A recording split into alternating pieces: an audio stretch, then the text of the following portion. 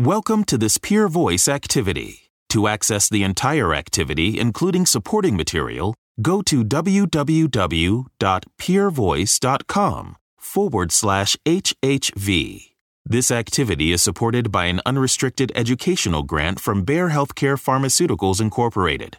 Bayer has had no involvement in the selection of the speakers, the development of the activity, the agenda, or the materials. Welcome to this Peer Voice on-demand activity based on a recent live event. This video-based activity comprises 4 presentations. At any time during this activity, you may download supporting materials and share this activity with colleagues. Welcome everybody to the CME event, obviously focusing on prostate cancer, advanced prostate cancer. We'll speak about both castration-sensitive and castration-resistant disease tonight. So we will start with metastatic castration-sensitive disease. And we decided to do that and probably to spend more time on this setting of the disease simply because there has been so many progresses for these men in the last decade or so, and even in the very recent past. So basically, we will show you the data, try to show how they fit with the current environment and in our practice. And we will also have the opportunity to try our best to answer your questions. And then we will move to castration-resistant disease and mostly non-metastatic castration-resistant disease, and we'll do exactly the same. So brief summary of the data, how this can be incorporated in clinical practice, and then Q&As. I'll be very brief on my introduction, and just on one slide, I'd like to show you the natural history of the disease. And I tend to write in blue the drugs we were playing with, say, 10 years ago. Unfortunately, this was based only on androgen deprivation therapy, docetaxel, and zoledronic acid. And, 10 or 15 years now. And you can see now in red all the new drugs that came during this time frame and where we've been using them, starting, of course, from the far right, with first abiraterone and enzalutamide, cabazitaxel, radium-223, and more recently, lutetium PSMA, PARP inhibitors, showing overall survival benefit, denosumab plus or minus replacing zoledronic acid. And then the big move from the last 5 or 10 years, using these drugs, or at least some of them, earlier and earlier in the course of the disease, not only for CRPC, but also for metastatic castration-sensitive disease, non-metastatic CRPC, and more in PSA with biochemical failures, but also in high-risk localized disease with abiraterone, for example, in STAMPEDE. So this is a very important move, and of course, many more patients tend to benefit from that. Well, thanks very much, and also from my side, welcome to the symposium. We're very happy that you're actually here, and we would like to talk about treatment intensification and what that means for our patient population. So, as you're all experts in prostate cancer, you're all aware that the treatment landscape has dramatically changed, I would say, over the last couple of years. And in a very short time, we received a lot of new recommendations to offer for our patients with metastatic prostate cancer. So for more than 70 years, we used ADT alone until around 2014, 2015, the addition of docetaxel to ADT was shown to result in a significant clinical benefit for our patients. That was a big step, and we all adjusted, and this is what we offer to our patients. It only took 2 years, though, until then we could offer another option, which was a new hormonal agent, or as referred to in this symposium, an androgen receptor pathway inhibitor, or ARPI. So we can add this ARPI to ADT, what was shown in Latitude, STAMPEDE, ARCHES, TITAN. That did result in a longer and a significant benefit for our patients. Now, that was the situation roughly 4 years ago.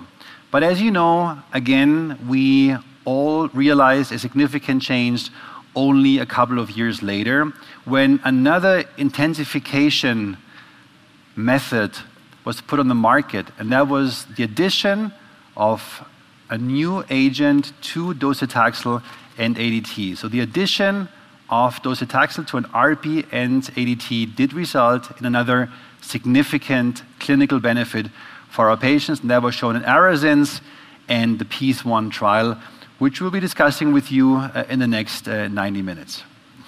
But it won't stop there. And I mean, when you look at how fast the landscape was growing over time, you could anticipate that there's more coming, and actually coming very soon. So we will be awaiting next year the results of the ARANOTE and ARASENS trial. And then the much awaited arm that was for some of us missing in the ARASENS trial, the combination of darolutamide and ADT will be shown in the next trial. So the story will evolve and won't stop here, of course. And I think that's all for the benefit of our patients. So this is the situation at the current moment. And of course, now we are facing a difficult and complex problem, because here we are with our patient in our office, in our clinic, and we have to base our decision on a parameter which at best should objectively tell us what to do, because it's becoming more and more complex. So the question is, which patients with MHSPC benefit from docetaxel the most? And this is shown here. This is the benefit from docetaxel in 5 years overall survival in percentage. And as you see here on the very right hand, the high volume synchronous metastatic prostate cancer patients profit the most, followed by the high volume metachronous patients. So the high volume cohort of patients is the cohort that seems to benefit from the addition of docetaxel the most, but also the low volume synchronous patients do pretty well. It's only the low volume metachronous patients that cause a problem, and where we have to discuss what to offer our patients in that clinical scenario. And based on that, and that's not the only clinical parameter that we have, we'll discuss more than that, but it is quite evident. Christian, sorry to interrupt you, but I think this is very important. If we can maybe come back to the slide. This data come from a very large meta-analysis of more on individual data from more than 2,000 men. And I think it really helps us clarify the debate about whether docetaxel should be used or not in low volume, high volume, etc., etc. The timing is also very important, as you just said. De novo versus relapse. And I think the key message is that if you're facing a man with a relapse after prostatectomy or radiation therapy, and he has just a few metastases, he's just not a candidate for docetaxel chemotherapy for castration-sensitive disease. It's 0% benefit, crystal clear. Now, you can see the all three other subgroup, which actually derives some benefit, around 10%, as you just said. But I think this is clinically very important to us for decision making. That's, I think, we have to repeatedly, see to really know what to base our decisions on in clinical practice. Now, when we think about how our mechanisms work to actually attack prostate cancer cells, then we have various ways of doing that. The androgen receptor pathway is one that is really of utmost importance, and we base our decisions mainly on that mechanism. However, if you combine that with a different mechanism of action, which are in that case taxanes, you actually delay the progress of your patients, and that will result in a better clinical outcome of your patients, as shown here in this graph. So having a synergism of various mechanisms of action, and that, I think it is logic, if we think about it, does delay the progress of our patients, which is actually what we have in mind. I think that's the ultimate goal when treating our patients, and also looking at quality of life, of course. Doing that will eventually result in clinical data. And this is taken from a recent publication by Karim and colleagues, who showed the effects of treatment intensification as pointed out in the ESMO guidelines. So when you look at those, what's really important, and I think you don't need to look at every number, but what you see is that the arms are shown docetaxel and ADT versus ADT alone, as shown in charted, GTUC and Stampede. Then you have all the combinations of a new hormonal agent with ADT versus placebo ADT, Latitude, Stampede, Arches, Enzamet, you know them all. And then of course you have Arasense and PEACE-1 having even more treatment intensification, putting on docetaxel plus the RP and ADT. And what you have here on the right side, you have the outcome in months when it comes to overall survival. And that's a situation which is, for us clinicians, I think super important, because this is what the patients will ask us when you give him the drug. He will ask us, what's the benefit and what are the side effects of my treatment? And here, when you look at the absolute survival gain in months, this is what our treatment intensification, stratified by what we're actually applying, is resulting in, which I think gives us a very nice option to treat our patients. And now, we discussed it before. We discussed the timing, we discussed the amount of metastases that the patient has. So the disease characteristics, volume, timing, stage, are really important, and I think we're all following that. But of course, the patient characteristics play a very important role too. Age of the patient, comorbidities, which means the toxicity towards that individual patient sitting in front of us. Drug-drug interactions play a major role. And then, and this opens up a whole new field, and I think this ESMO, if anything, for me, has shown that selection of patients is key. We had a session this morning with many positive, many negative trials, but the message was the correct selection of patients, which can be hard, but that's the goal that we have, based sometimes on genetic biomarkers, and we'll discuss other biomarkers, but those are the factors that we usually have, and it boils down to the individual patients that we are facing, his wishes, his thoughts, what he expects from the treatment, which can be very different, as you all know. Now we have also other markers, and I think that slide, if you allow me, is something that we have to keep in mind, because this will help us in the future to base our recommendation on. So the first slide, the PSMA addition trial, just is shown to highlight that PSMA can be used as a biomarker, because if you do PET scans, and I think all of you ask for a PET scan in various clinical scenarios for your patients, the PSMA positivity is something that can be used. You all know the VISION trial. You know that the positivity of the PSMA expression does correlate to patient outcome following ligand treatment. You can look at other, of course, studies looking at HRR mutations, and you've seen the amplitude, TALAPRO, this morning, magnitude. This is something that is very important that we already have been implementing in our clinical practice for certain clinical scenarios. We'll talk about this in a second.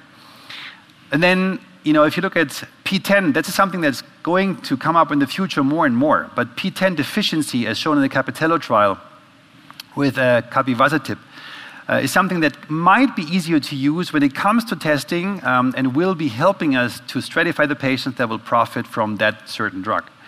And then we have trials that were not selecting the patients based on biomarkers. The Cyclone Tri, you may have heard the drug abemaciclib, CDK4/6 inhibitor, which we have been doing various trials, but very important trials.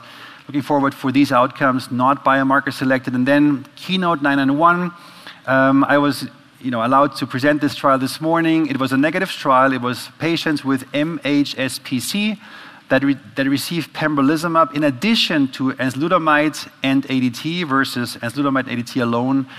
No significant difference in OS and RPFS.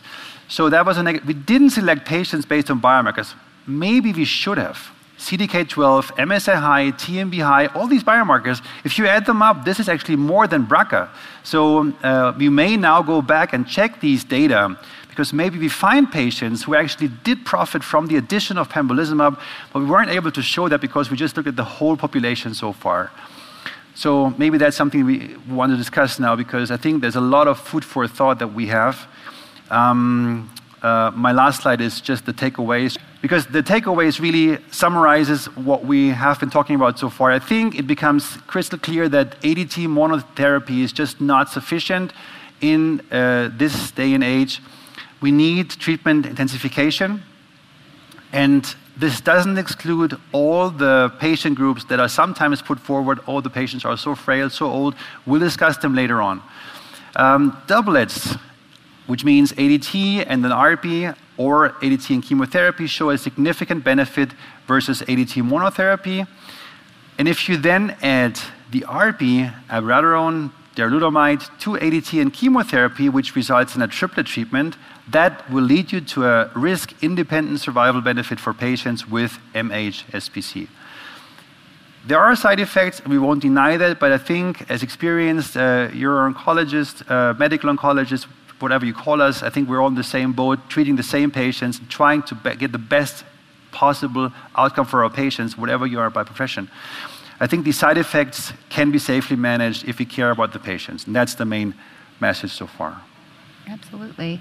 So thank you so much. What a wonderful review of so many wonderful points. But just to speak to your comments about the studies that are in process and the challenges we face. Do we not personalize so that we can apply the data to everyone and give everyone a chance to benefit? Or do we personalize to ensure that the treatments are given to those who may benefit most? We'll have positive trials and limit exposure for patients who will not benefit to toxicities that are unnecessary. And I think we're always struggling with the pull in each direction.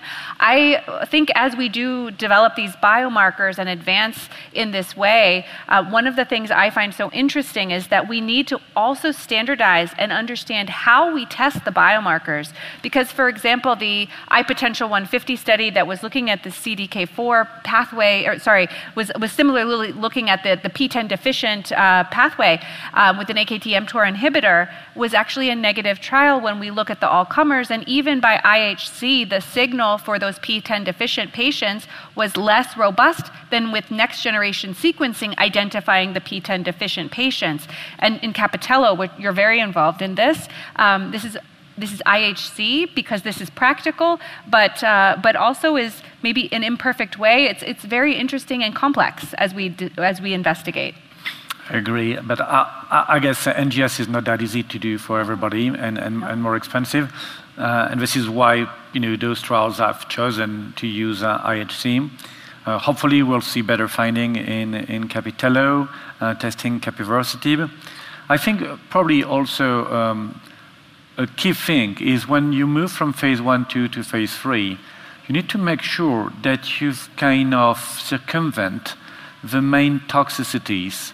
And because when I saw the data of the epotasitib you were referring to, the epotasitib trial, many patients actually in a phase 3 context actually had to stop their drug or discontinue it rapidly. Because of toxicity. And at the end of the day, they were comparing kind of abiraterone versus abiraterone. No wonder why it's negative. So hopefully with capivasertib or other trials, this will be better mitigated. We'll see. Absolutely. Fantastic. So I think I would really invite Alicia to take over and continue giving you practical examples of that situation. Thank you very much.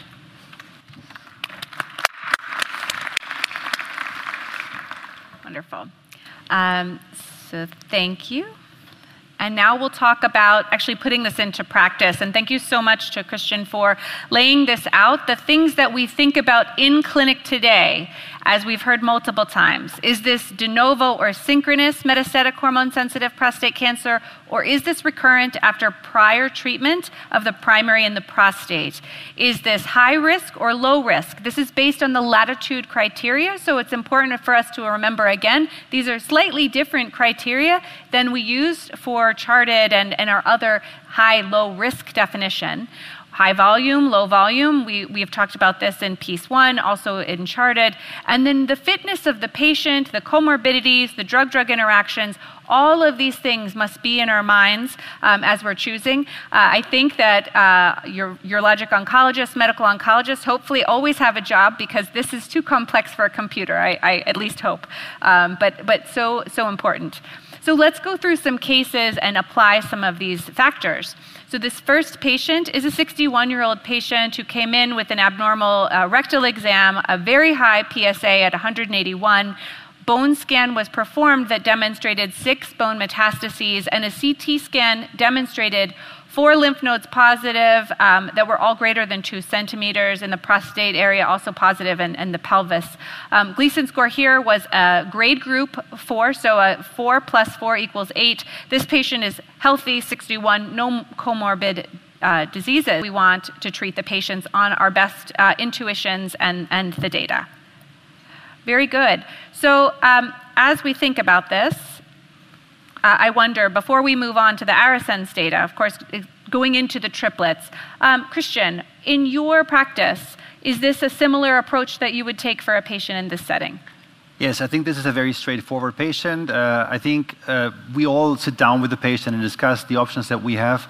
But in that clinical scenario, high risk, high volume patient, I think treatment intensification is the key.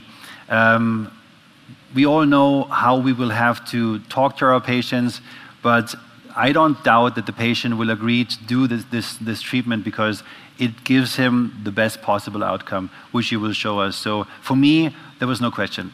And Professor Fizazi, your thoughts? Well, I was fortunate enough to participate to both piece 1 and Arasens, so I'm really convinced, to be honest, that a triplet is the way forward right now, at least for such a gentleman who is fit, de novo disease, and I think this is very important, and multiple bone metastasis, 6 or so. As you said rightly, or Christian, that was Christian, metastatic castration-sensitive disease is heterogeneous, even at an individual level. And we never know which clone we're going to target. And right now, we don't have a biomarker to tell us whether we should use chemo or an AR pathway inhibitor, for example. We now have demonstration that 3 drugs is better than 2, and I think this is really what we should do. Absolutely, and to your point, the clones that Christian showed, if with the triplet we are attacking potentially multiple clones should they exist with multiple areas or potential areas for resistance. So to move along to some of the data, again, the Arasens data, just as a reminder, was a patient population with metastatic hormone-sensitive prostate cancer. They could have had de novo, they could have had recurrent disease, although as you can see on the slide, a majority of these patients had de novo metastatic disease and a majority had high volume metastatic disease, as defined actually on a subsequent analysis of the data. This was not defined going into the trial. Patients were randomized to ADT docetaxel and darolutamide versus ADT docetaxel. So all patients in this study had docetaxel. And what we saw was that there was a prolonged overall survival with the addition of the darolutamide here and a prolonged time to castration resistance. And piece 1, this was a patient population that was all de novo metastatic. And this patient population came into the study getting a quite complex randomization, but ultimately this is the information for those patients who were treated with ADT, docetaxel, and abiraterone versus ADT and docetaxel. And what we can see is that there was a longer radiographic progression-free survival with the addition of abiraterone to the ADT docetaxel versus that ADT docetaxel alone, as well as overall survival in the overall cohort, as we can see on the right. And just to emphasize again, this is a patient population that's 100% de novo disease. And I think that is critical, as Karim said, a higher risk population. And so to move on to case 2, we have a 51-year-old patient with a PSA of 30. This patient has 3 bone metastases, a Gleason score of 8, no prior therapy for prostate cancer. And to remind everyone, this patient actually meets high-risk criteria by latitude because 3 bone metastases and a Gleason score here of 8, but this patient does not meet high volume criteria by Charted. So we threw in a tricky patient for everyone. We'll start with Karim this time first. What are your thoughts on this patient?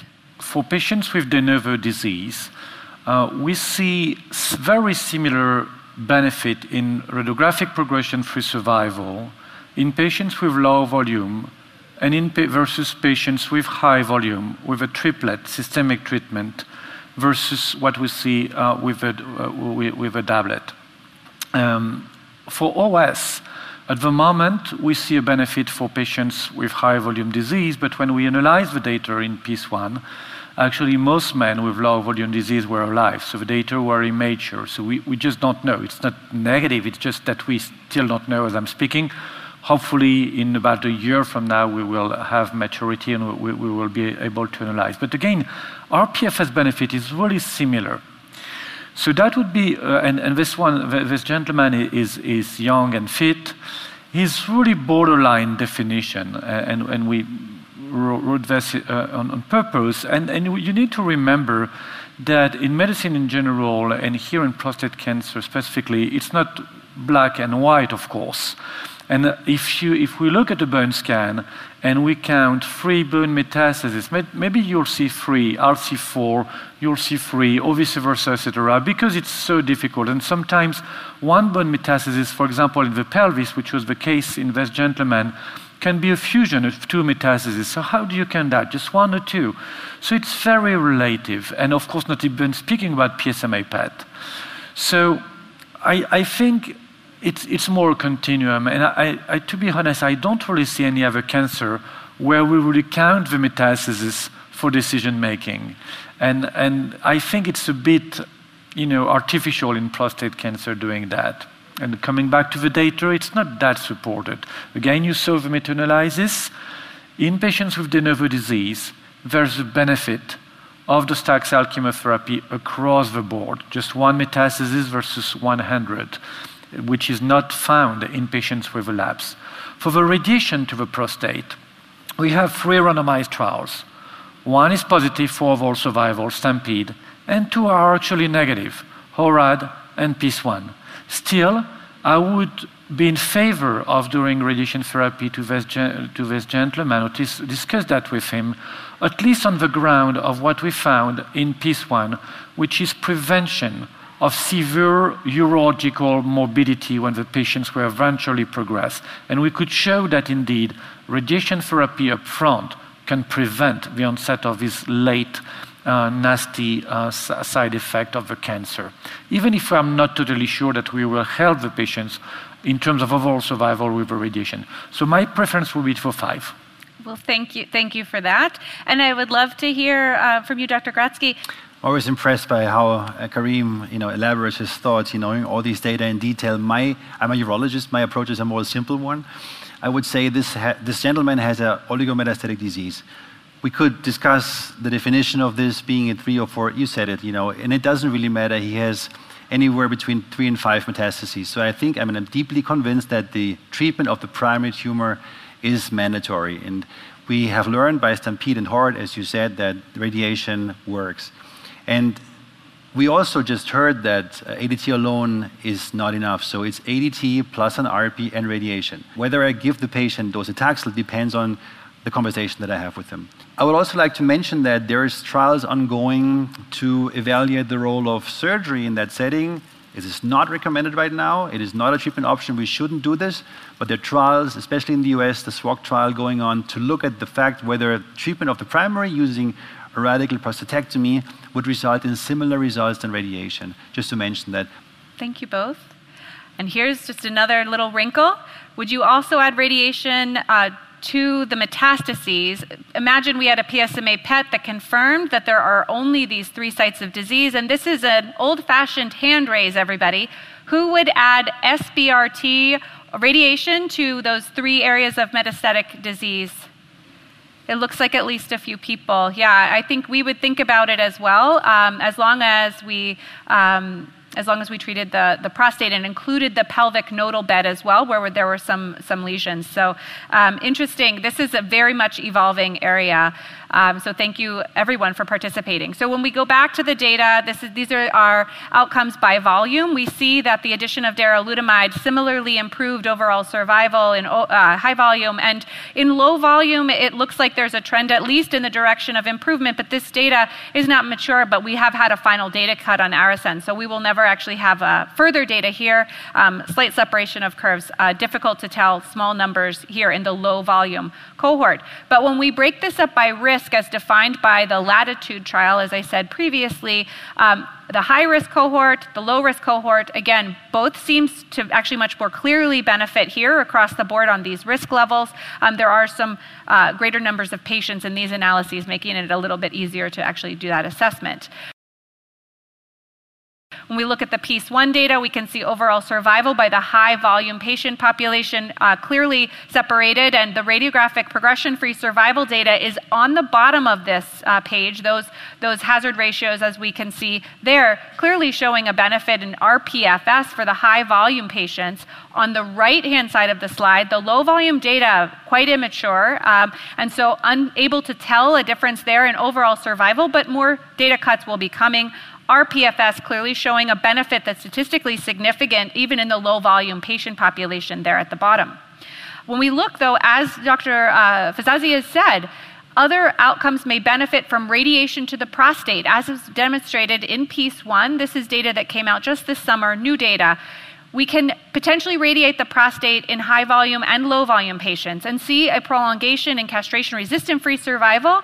And on the right, we can see the overall survival curves separating out here, not statistically significantly different, but those patients who have the top line are the abiraterone plus docetaxel plus radiation patient population, potentially eking out a little bit more benefit there. And the radiation seemed to be most effective when combined with the abiraterone in this study. And I wonder, Dr. Fizazi, any comments here for us to take home beyond the less urologic complications that you also mentioned?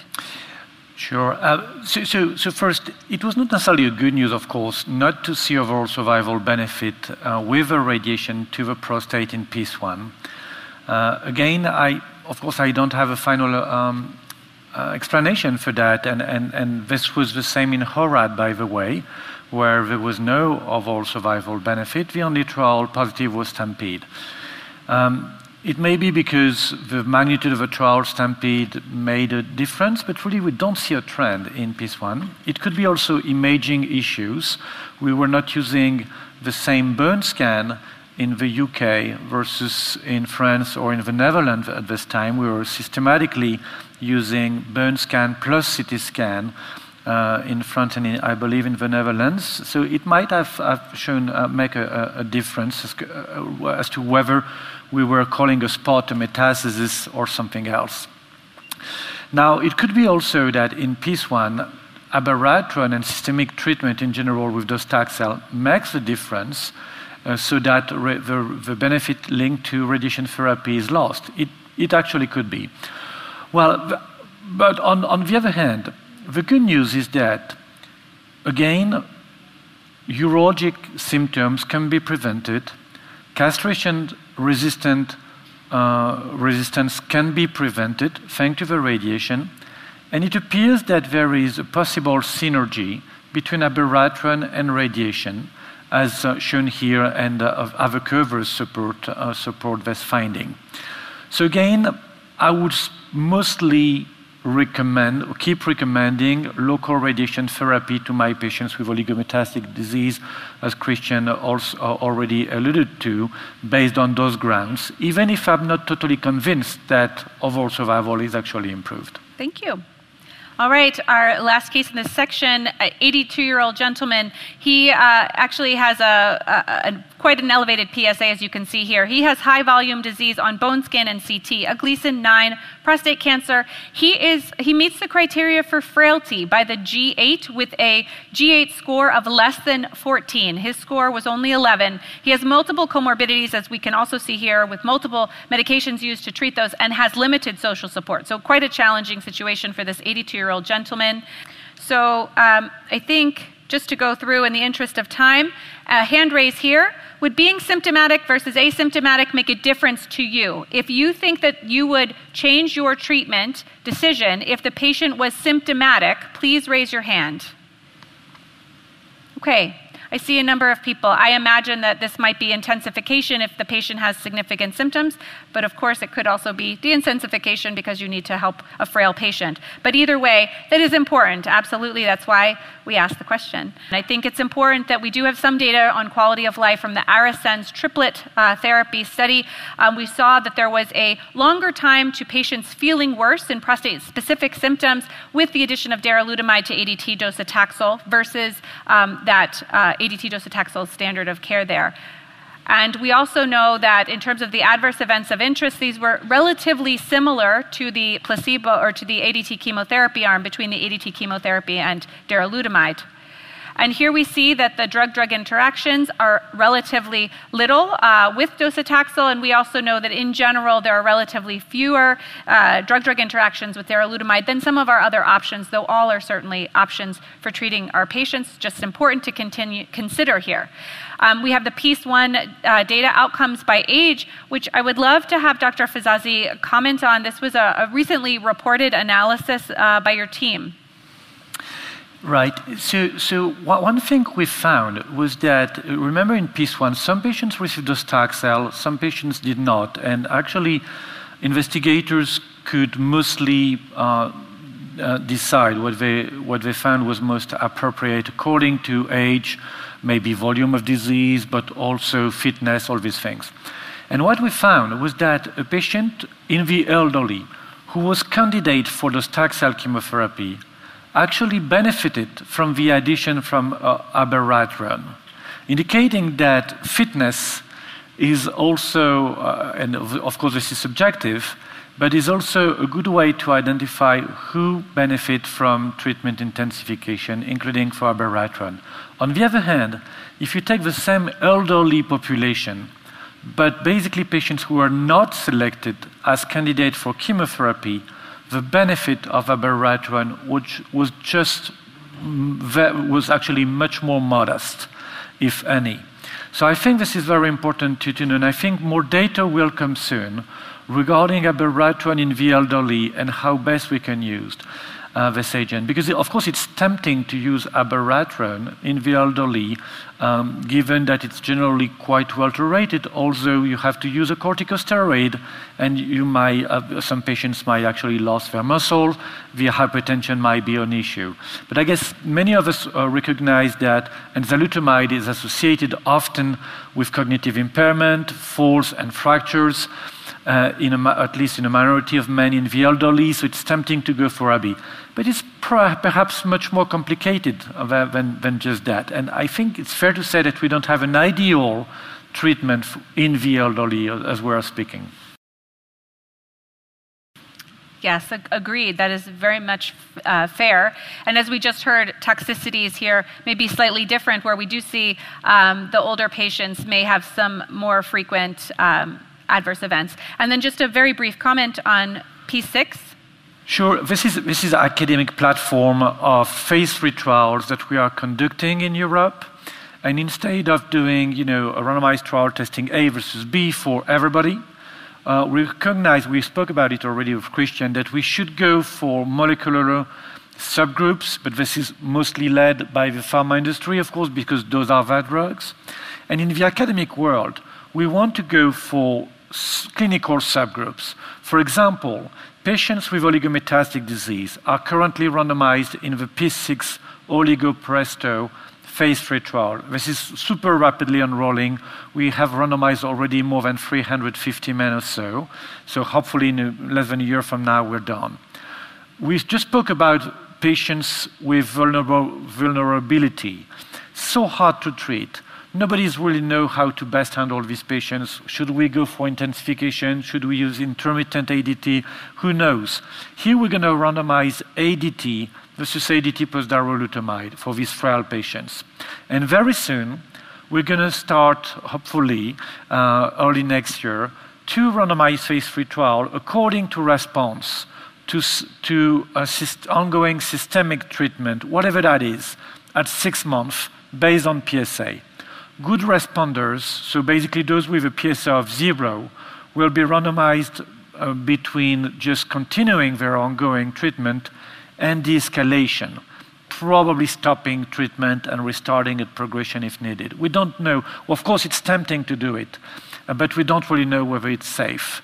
On the other hand, patients who are poor responders, so detectable PSAs at 6 months' time, will be randomized to get further intensification therapy with lutetium PSMA. Wonderful. We look forward to that for sure. And to summarize, we have already heard treatment intensification with ADT and an AR pathway inhibitor with or without chemotherapy is the standard of care. ADT alone should be an exception. Decisions regarding what to combine with our ADT are going to be based on multiple factors, including those patient characteristics, the prostate cancer characteristics, patient preferences and needs, including their support system, and certainly physician factors like their comfort with different treatment options. And hopefully we can control that and we can become more comfortable with these therapies as they move forward. But ADT alone is no longer the optimal option for a vast majority of our patients. So we'll move on to our next section here. And those are questions. Yes, first one. Yes, thank you. We've received quite many. Let's try to answer them with brief response if we can. So in a scenario where someone has been using a triplet systemic therapy with a good response, would you consider eventually radiation therapy to the remaining metastases, say at 6 months or 8 months? You want to start, Alicia? Sure.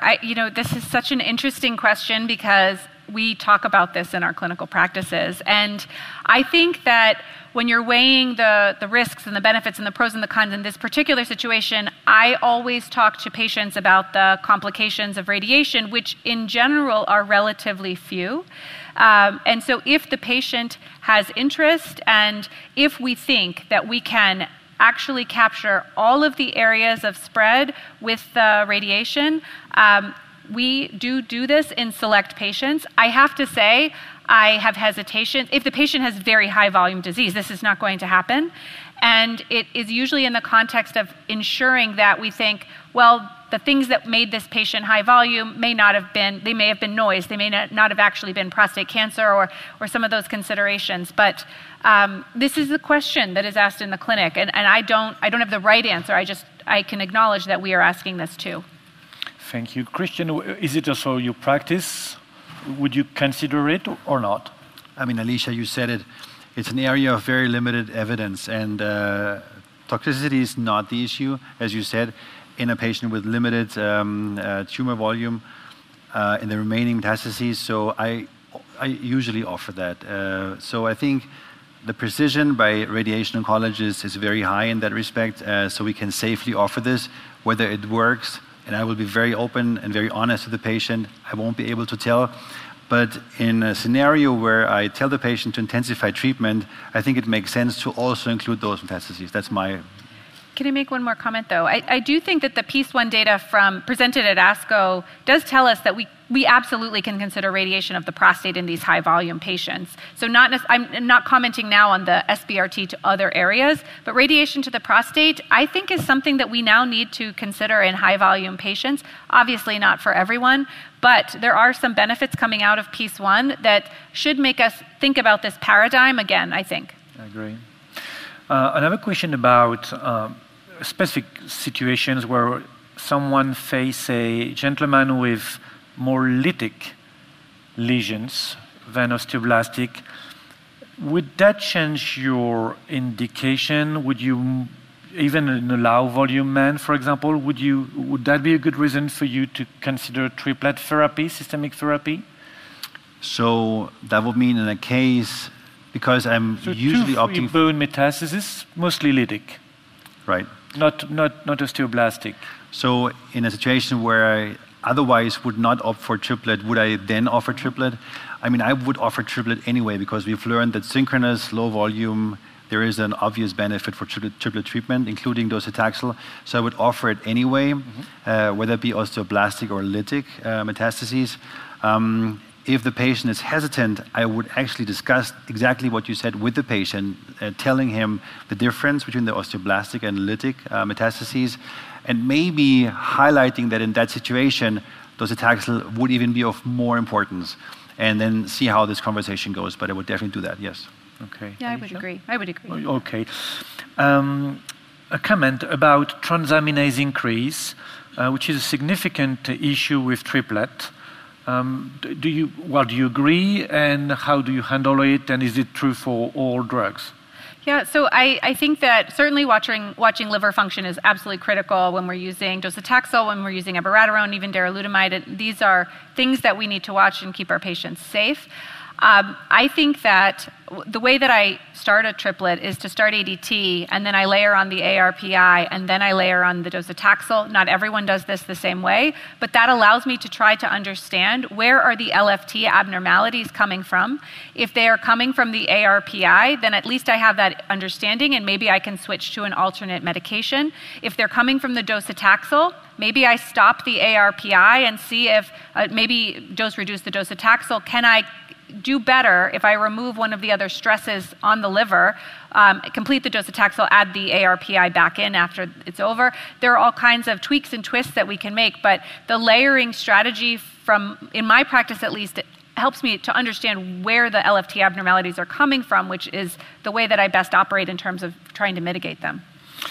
Thank you so much. So someone is commenting about the second case you presented, Alicia. And he or she's saying that when you think about docetaxel, it's because it's high volume patients, and when he or she thinks about radiation therapy to the primary, it's a low volume. However, in the second case, all of you preferred intensification systemic treatment with potentially a triplet and local radiation. Why is that? So would you like to come back to this one? Comment on this.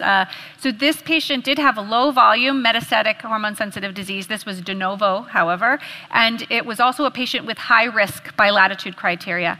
So the reason that I think about this, there are several fold. So one, we think about radiation to the prostate in low volume disease, just as you say. Now with PIS1, I also think about that in some patients, many patients with high volume disease, particularly those with local symptoms that I think may be improved or prevent complications in the future.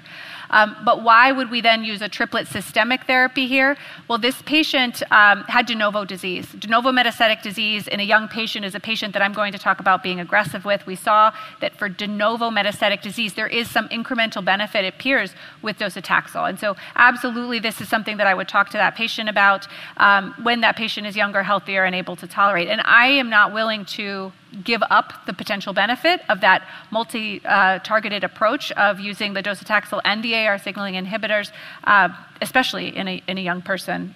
Would love to hear your thoughts, Christian. I agree with everything that you said. I mean, it was very close between 4 and 5, if you remember, between adding docetaxel or not. Everybody agreed that, most of us agreed that radiation, ADT, and an ARPI would be mandatory, plus or minus docetaxel. And I agree completely with Alicia, because I think this is a young gentleman. He asked for the best possible treatment option. And I lay down all the options that he has. And when we talked about the mechanisms of actions that we can offer, combining 2 of those, and actually now 3 of those with radiation, I think it is sometimes I try to be very simple to the patient. I offer the most mechanisms of action that I can actually have in my armamentarium to help you get the best clinical outcome. And that does involve docetaxel. And this 51-year, if I remember correctly, young gentleman is probably going to want to have the most intensified treatment because he wants to live. And based on the data that we have, low volume, de novo, we have very good data for docetaxel, so I'll offer that. Super, thank you. We have other questions, but they are more about individual cases, to be honest, so I think it would take probably too much time to address them. And for the sake of time, I think we should move on and speak now about the metastatic castration-resistant prostate cancer.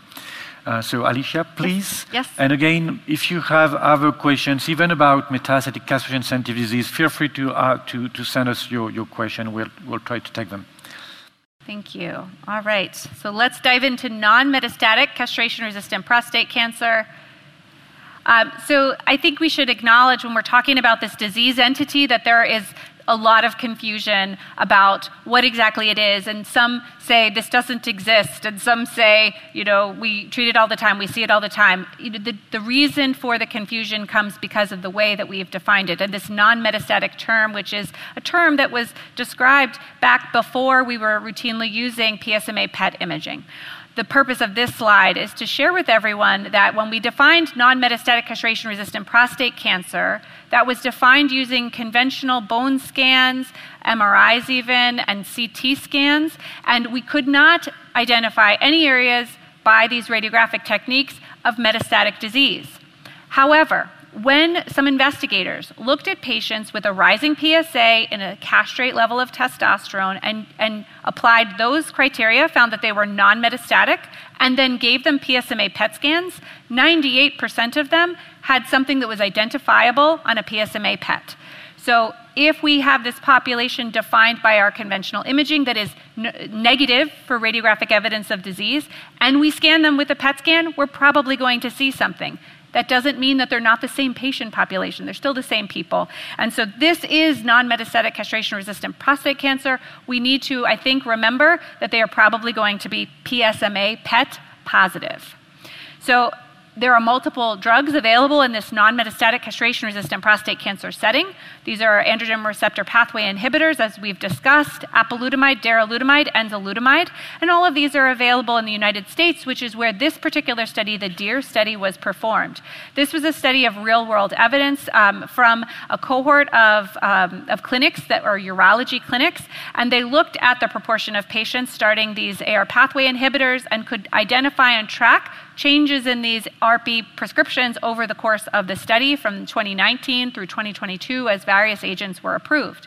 They also then looked at the discontinuation and progression to metastatic castration-resistant prostate cancer in those patients who were treated with each of the types of ARPIs and found that there was a lower rate of discontinuation in the darolutamide group than the other two groups, apalutamide and enzalutamide, in this particular real-world analysis and cohort.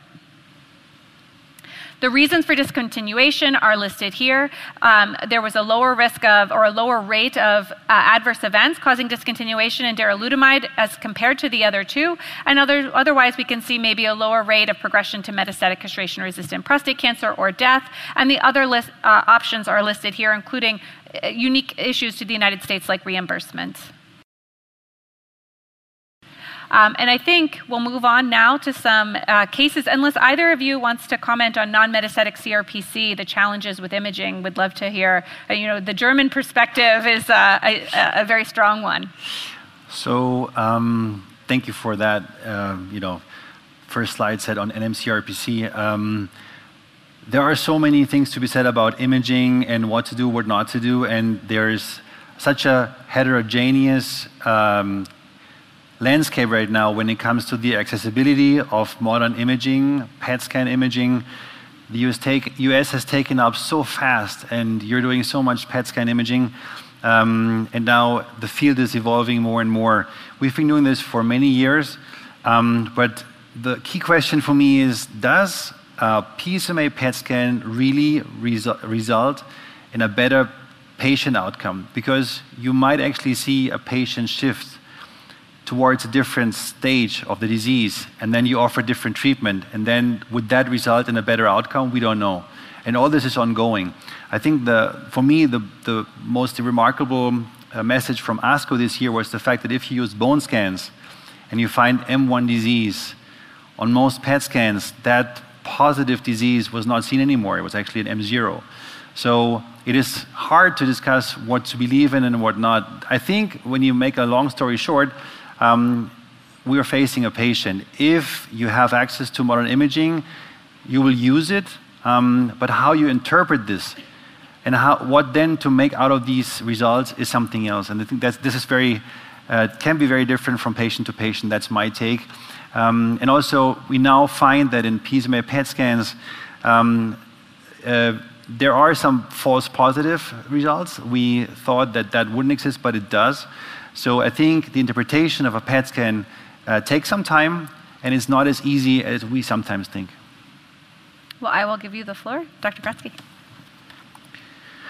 So as Alicia elegantly pointed out, that patient scenario usually shows you a patient that is asymptomatic. So that patient develops non-metastatic CRPC. And this is one stage before getting symptomatic, and that's really important when talking about that stage of disease. What I would like to point out and emphasize during the next slide is the fact that the PSA doubling time seems to be of utmost importance in that patient cohort. Why? In men with CRPC, the doubling time is a very strong predictor for the speed of disease progression when it comes to the development of metastases and overall survival.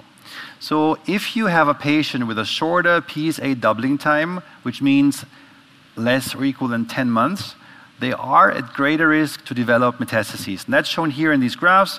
You see on the left side the incidence of metastases stratified by doubling time, and you see on the right side the relative risk for bone metastasis-free survival over doubling time. And you see the more you go down on the right side, the more bone metastases you actually develop. So it's actually a very, very impressive result and a very good parameter to base your decisions on. So doubling time is important. Maybe we can use that for our next cases. So here's a gentleman. He is 73 years old. He actually has had external beam radiation treatment and ADT for 2 years. Following that, he has a normalized PSA and castrate levels of testosterone. We then went on with intermittent ADT, and I'm sure most of you have listened this morning to Steve Friedland, was just published in the New England Journal of Medicine, the EMBARK trial, where this old concept of intermittent hormonal treatment comes up again. And in that gentleman here, he comes back with a rising PSA of 13.4, a doubling time of 7 months, which is a very fast doubling time, short doubling time, and still castrate levels of testosterone. This gentleman now gets an RP in addition to the ADT. And the question is now, should we have, in this gentleman, remember, PSA is 13, should we have a PET scan here? So maybe I can ask you in that situation, both of you, what you would do. Would you want to have a PET scan? Would you say, we actually don't need it because we have very good drugs at hand? Dr. Fizazi. I think the most important is indeed to recognize that the biology is, the cancer biology is driven most of the prognosis, of course, together with comorbidities if ever the patient has some. But this is really the main thing I would focus on, and as you rightly said, PSA doubling time is telling us a lot. And it's not a good sign for a patient if they have a rapidly rising PSA. And we now have evidence from 3 randomized trials that AR pathway inhibitors should be used in these cases. Having said that, I would probably order a PSMA PET if available to better understand and to better learn what the situation is for this gentleman. And I would very likely propose him to participate in a randomized trial testing local treatments on top of systemic treatment, including an AR pathway inhibitor, of course, if I can. Also, a minority of these men, about 20%, actually have only local relapses. And we don't really know whether a second or third, sometime, local treatment can still save and cure some of these men, of course, assuming this is technically possible and not too toxic. So all those are open questions. Of course, I don't have the answers, but if we don't do the PSMA PET, we will never know. So this is why I would probably do this. Alicia, maybe I would love your comment on the US opinion, and what's your take on that? Yeah, I think that the most important thing has already happened for this patient. The patient has had intensified therapy by adding the AR pathway inhibitor. That is demonstrated to prolong metastasis-free and overall survival in this patient population. There is not good data, as you said, for any of our targeted localized treatments. I also would like to say that I think it's really important, especially in those patients with maybe a local-only relapse. Those are the patients who may benefit most, I think, from potential targeted treatments. And I have been amazed with the way that our radiation oncology team has been able to re-radiate areas that I previously believed were not able to receive further treatment. And the technology for our radiation oncologists has allowed some pretty impressive things. Radiating distant metastases in the castration-resistant setting has been very hit or miss from my perspective. And the reason to get a PET scan is really to understand exactly as Karim said, where is this thing that is making the PSA? So if there are multiple areas distant, this may be a game of whack-a-mole, as has been described by our colleagues in the past, that we may not go after all of these things, where we may do more of that in a hormone-sensitive setting and be more successful, but it is absolutely a conversation with the patient. That being said, if PSMA PET is not available where you practice or you cannot get it for your patient, as long as you're intensifying systemic therapy, you are doing something to benefit the patient, and that piece should not be forgotten just to target and do local therapy and PSMA PET. It is the systemic therapy that we know can help our patients. Maybe if time allows, do we have any comment on the EMBARK trial? Because we talked about intermittent hormonal treatment, and showing this morning by Steve Friedland, I think there were two aspects, the intermittent hormonal treatment and the treatment vacation or treatment holiday, whatever you call this. And then, of course, debating whether or not you treat the patient with an ARPI alone, having a high testosterone, which allows a very short pause only, because the pause is shorter than adding actually the ADT. Can I ask you about your opinion on this trial and whether or not we could translate that? It's intensification at biochemical relapse. Maybe a comment on that. Yeah, the situation of biochemical failure was really, I think, the missing part in the puzzle. We have now strong evidence that an AR pathway inhibitor should be used in metastatic CRPC, in metastatic castration-sensitive disease, even in non-metastatic castration-resistant disease, and even in localized, very high-risk localized disease, thanks to Stampede aberration. So this was right in the middle, and we now have a demonstration that treatment intensification for men with biochemical failures with potentially bad outcome based on, again, PSA doubling time / high Gleason score is the way forward. Now, actually, we don't really know what the right balance is between intensification and continuous treatment. So just for clarity, we've been using AR pathway inhibitors continuously until progression in the advanced stages. But in patients with biochemical failures, but also in patients with high-risk localized disease, we may need 6 months, a year, 2 years, 3 years, I don't know what is the ideal duration, but not necessarily lifelong treatment. And of course, EMBARK is the first. We still need to fine-tune all these things, and at the end of the day, probably there will be some place for individualization. That's why, on the way here, Alicia, I saw your poster, you're leading a great study, AROSTEP. Thank you. Would you like to say a word about that study and what we can expect and when? Sure, and Karim is very involved in this study as well, so should be acknowledged there too. So this is a study for patients with high-risk biochemical recurrence, similar to EMBARK, but all patients on this study need to have a positive PSMA PET scan. So a different population than EMBARK. They did not have PET scans at the time of that particular study. So for those patients, they are randomized to receive 2 years of ADT and darolutamide versus 2 years of ADT, and it is possible and recommended, at least in my center, that all areas of the PSMA PET positive disease will be radiated. And we are following these patients for radiographic progression-free survival with a PSMA PET scan as the primary endpoint there, which is a completely novel endpoint. I'm very excited that we're doing this. We are, of course, looking at metastasis-free survival by CTs and bone scans to ensure that we can get some idea and understanding, too, of the crosswalk between PSMA PET positivity activity, and when we may see those conventional imaging strategies or older traditional imaging strategies turn positive as well. But this, I think, will be hopefully a positive study. But at any event, I think that it's wonderful that we're able to potentially change the trajectory of our patient's disease by this intensification strategy, but there's a time limit here. So we are not putting people in a situation where for indefinite periods of time they will have hormonal therapy. So this patient in the United States would be treated, or should be treated from my perspective, as non-metastatic castration-resistant prostate cancer by the definition of what that population was, which is a patient population with a rising PSA, with a castrate level of testosterone, with negative bone scans, CTs, or MRIs.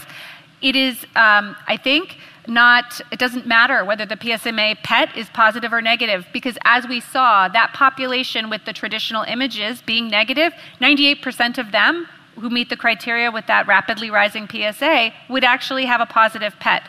So I don't think that the PET influences that initial definition of non-metastatic CRPC. That's particularly important in the United States because these disease definitions allow us to use or not use different agents. And so if we move and shift that patient from non-metastatic CRPC to metastatic CRPC, we do not have access to all of our treatment options in that setting. So that definition is very, very critically important to us. And I think we acknowledge that, yes, there are metastases by PSMA PET, but still the patient meets the criteria of non-metastatic CRPC. Great answer. So I think it's a regulatory aspect to that too. Thank you very much. So let's continue with our slides. I think we covered this gentleman well. The next gentleman is 67 years old. He actually has had regular checkups. He had radical prostatectomy, and 2 years later, the PSA level rose. This is a very textbook typical patient that comes to our practice. PSA rose to 0.38 nanogram per mil. And then he received radiotherapy and ADT. After this, following this, the PSA rose again to then 3, and the doubling time was very short, 4 months. Testosterone was still at castrate levels, and the CT bone scans were negative. Then this patient received an ARPI, which in that case was enzalutamide, and then happened to complain about fatigue. And that's probably something that in our daily business appears very often. I would actually consider changing this treatment just on the setting of fatigue, because we have 3 drugs available as ARPIs in the setting of non-metastatic CRPC or PSMA PET positive CRPC, I guess we could also rename it.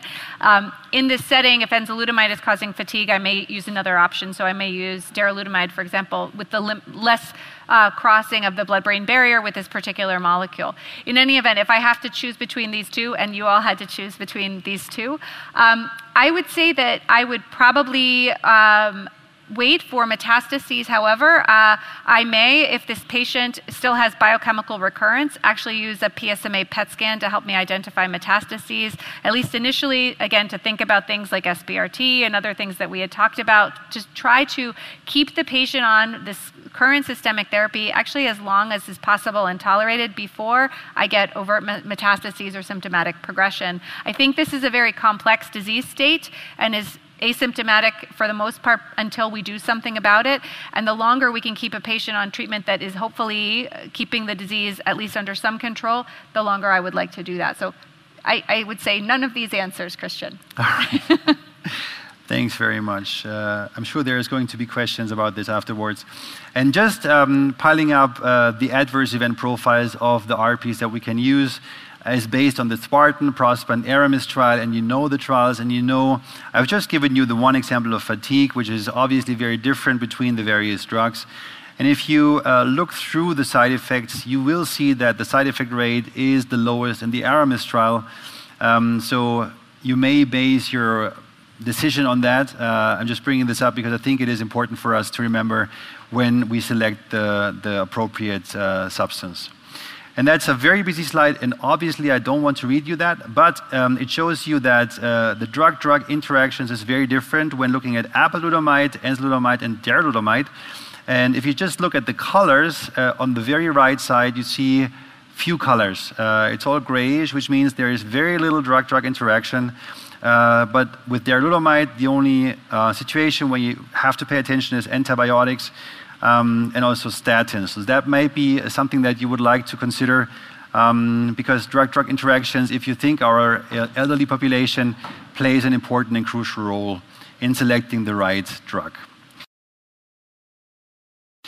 So what would be interesting to know, and we would like to ask you this, how often would you perform monitoring imaging for this patient? Yes, I mean, generally speaking, I don't use a lot of imaging to follow these patients if their PSA is doing well, although I recognize that a minority of patients may actually develop cancer progression without PSA progression. So I tend to follow what most experts recommended at the APCC consensus meeting when this exact question was asked, which is do some imaging once every 6 to 12 months, which I think is reasonable and also kind of reassuring to patients, to be honest. Would you have any additional comments on that? Would you do it differently? I would do the same. And I think that this very clearly shows that we should try to come to some consensus in our guidelines and write that down so that there is some consensus and some standard by which we will follow the patients. If you all disagree, please write to Dr. Fizazi. We'll discuss it in a minute. So I think this summarizes very nicely. We go to the next slide. The therapy decision, and you know the definition of non-metastatic CRPC based on a rising PSA, castrate, testosterone, and no radiologic evidence. We discussed that in detail based on these 3 trials on conventional imaging. And then again, it's very similar to the situation before in MHSPC, where you have various factors which can be based on disease characteristics and or the patient characteristics. And it's usually the combination of both when you make your treatment decision on. I would like to go to the question and answers. Probably a difficult one for you, Alicia, if you don't mind. Sure. What about next treatment in a patient with non-metastatic CRPC who's being treated with either darolutamide, apalutamide, or enzalutamide? What is your typical next treatment when they progress? That is a hard question. And it actually, of course, really depends on how they're progressing.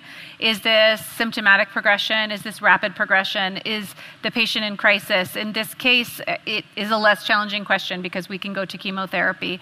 If the patient is progressing with a minimally symptomatic or asymptomatic mild radiographic progression, this is where sometimes we think about radiation to oligometastatic or oligoprogressive sites. And there have been some patients, and I mentioned this before, it can be very mixed in the responses here, but some patients may get a reprieve and continue on their ARPI and ADT with the radiation to the area that's progressing.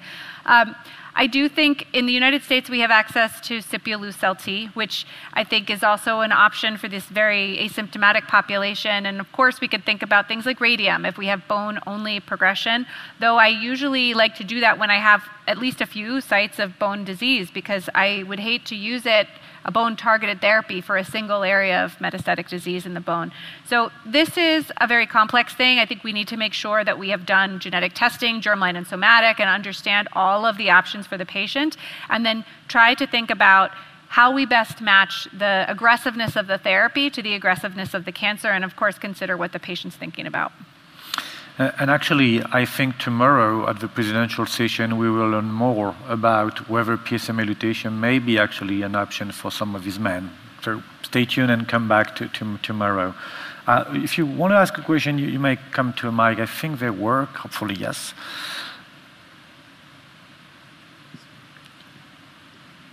Just talk, maybe? Yeah. Thank you.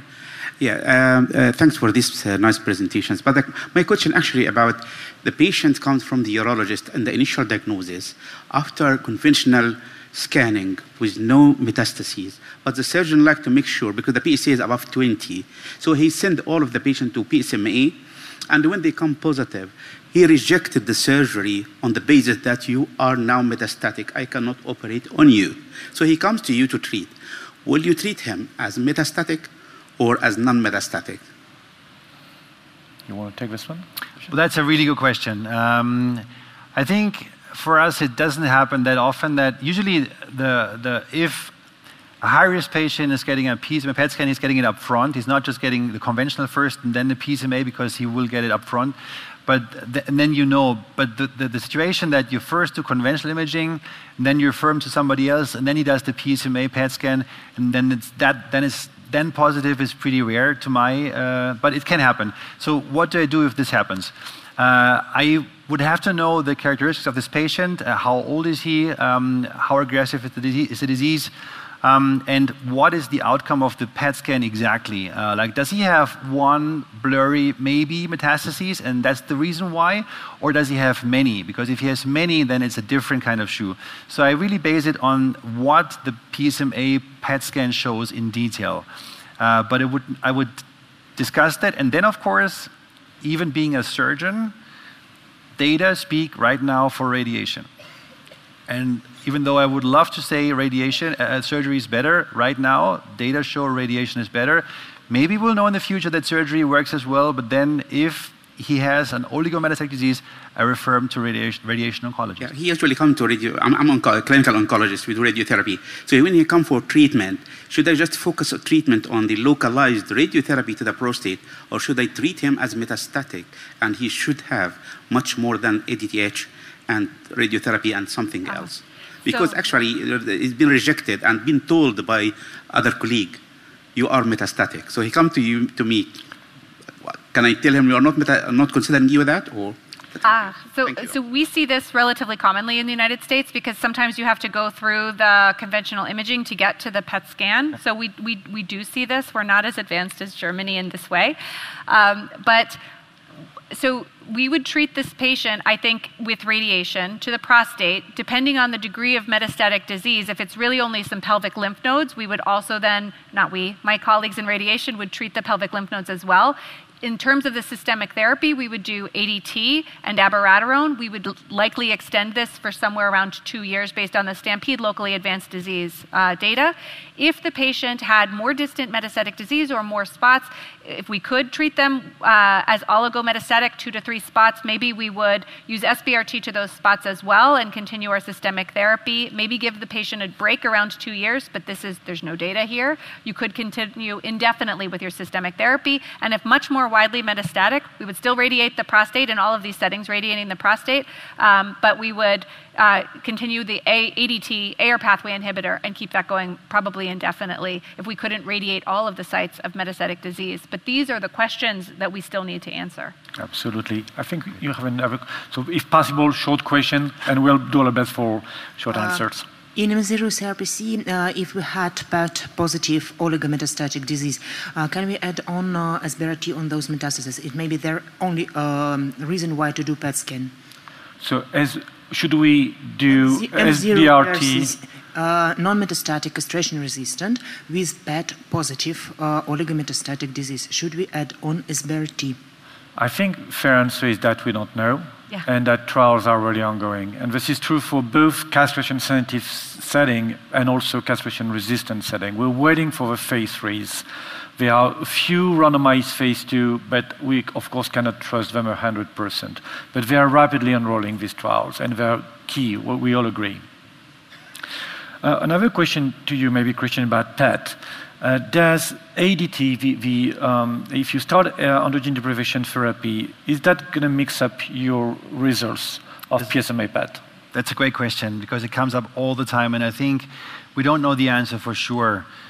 So my answer to the question is the following. If you think that the patient needs systemic treatment in the form of ADT, treat the patients with ADT because he needs that, and don't delay the start of treatment because you think it might change the outcome in the PET scan. As long as we have no, strict evidence that it does change the outcome, I would, prioritize my treatment and then regard the PSMA positivity as if it was the correct one. But the correct answer is I don't know for sure. But the treatment start, I wouldn't delay that.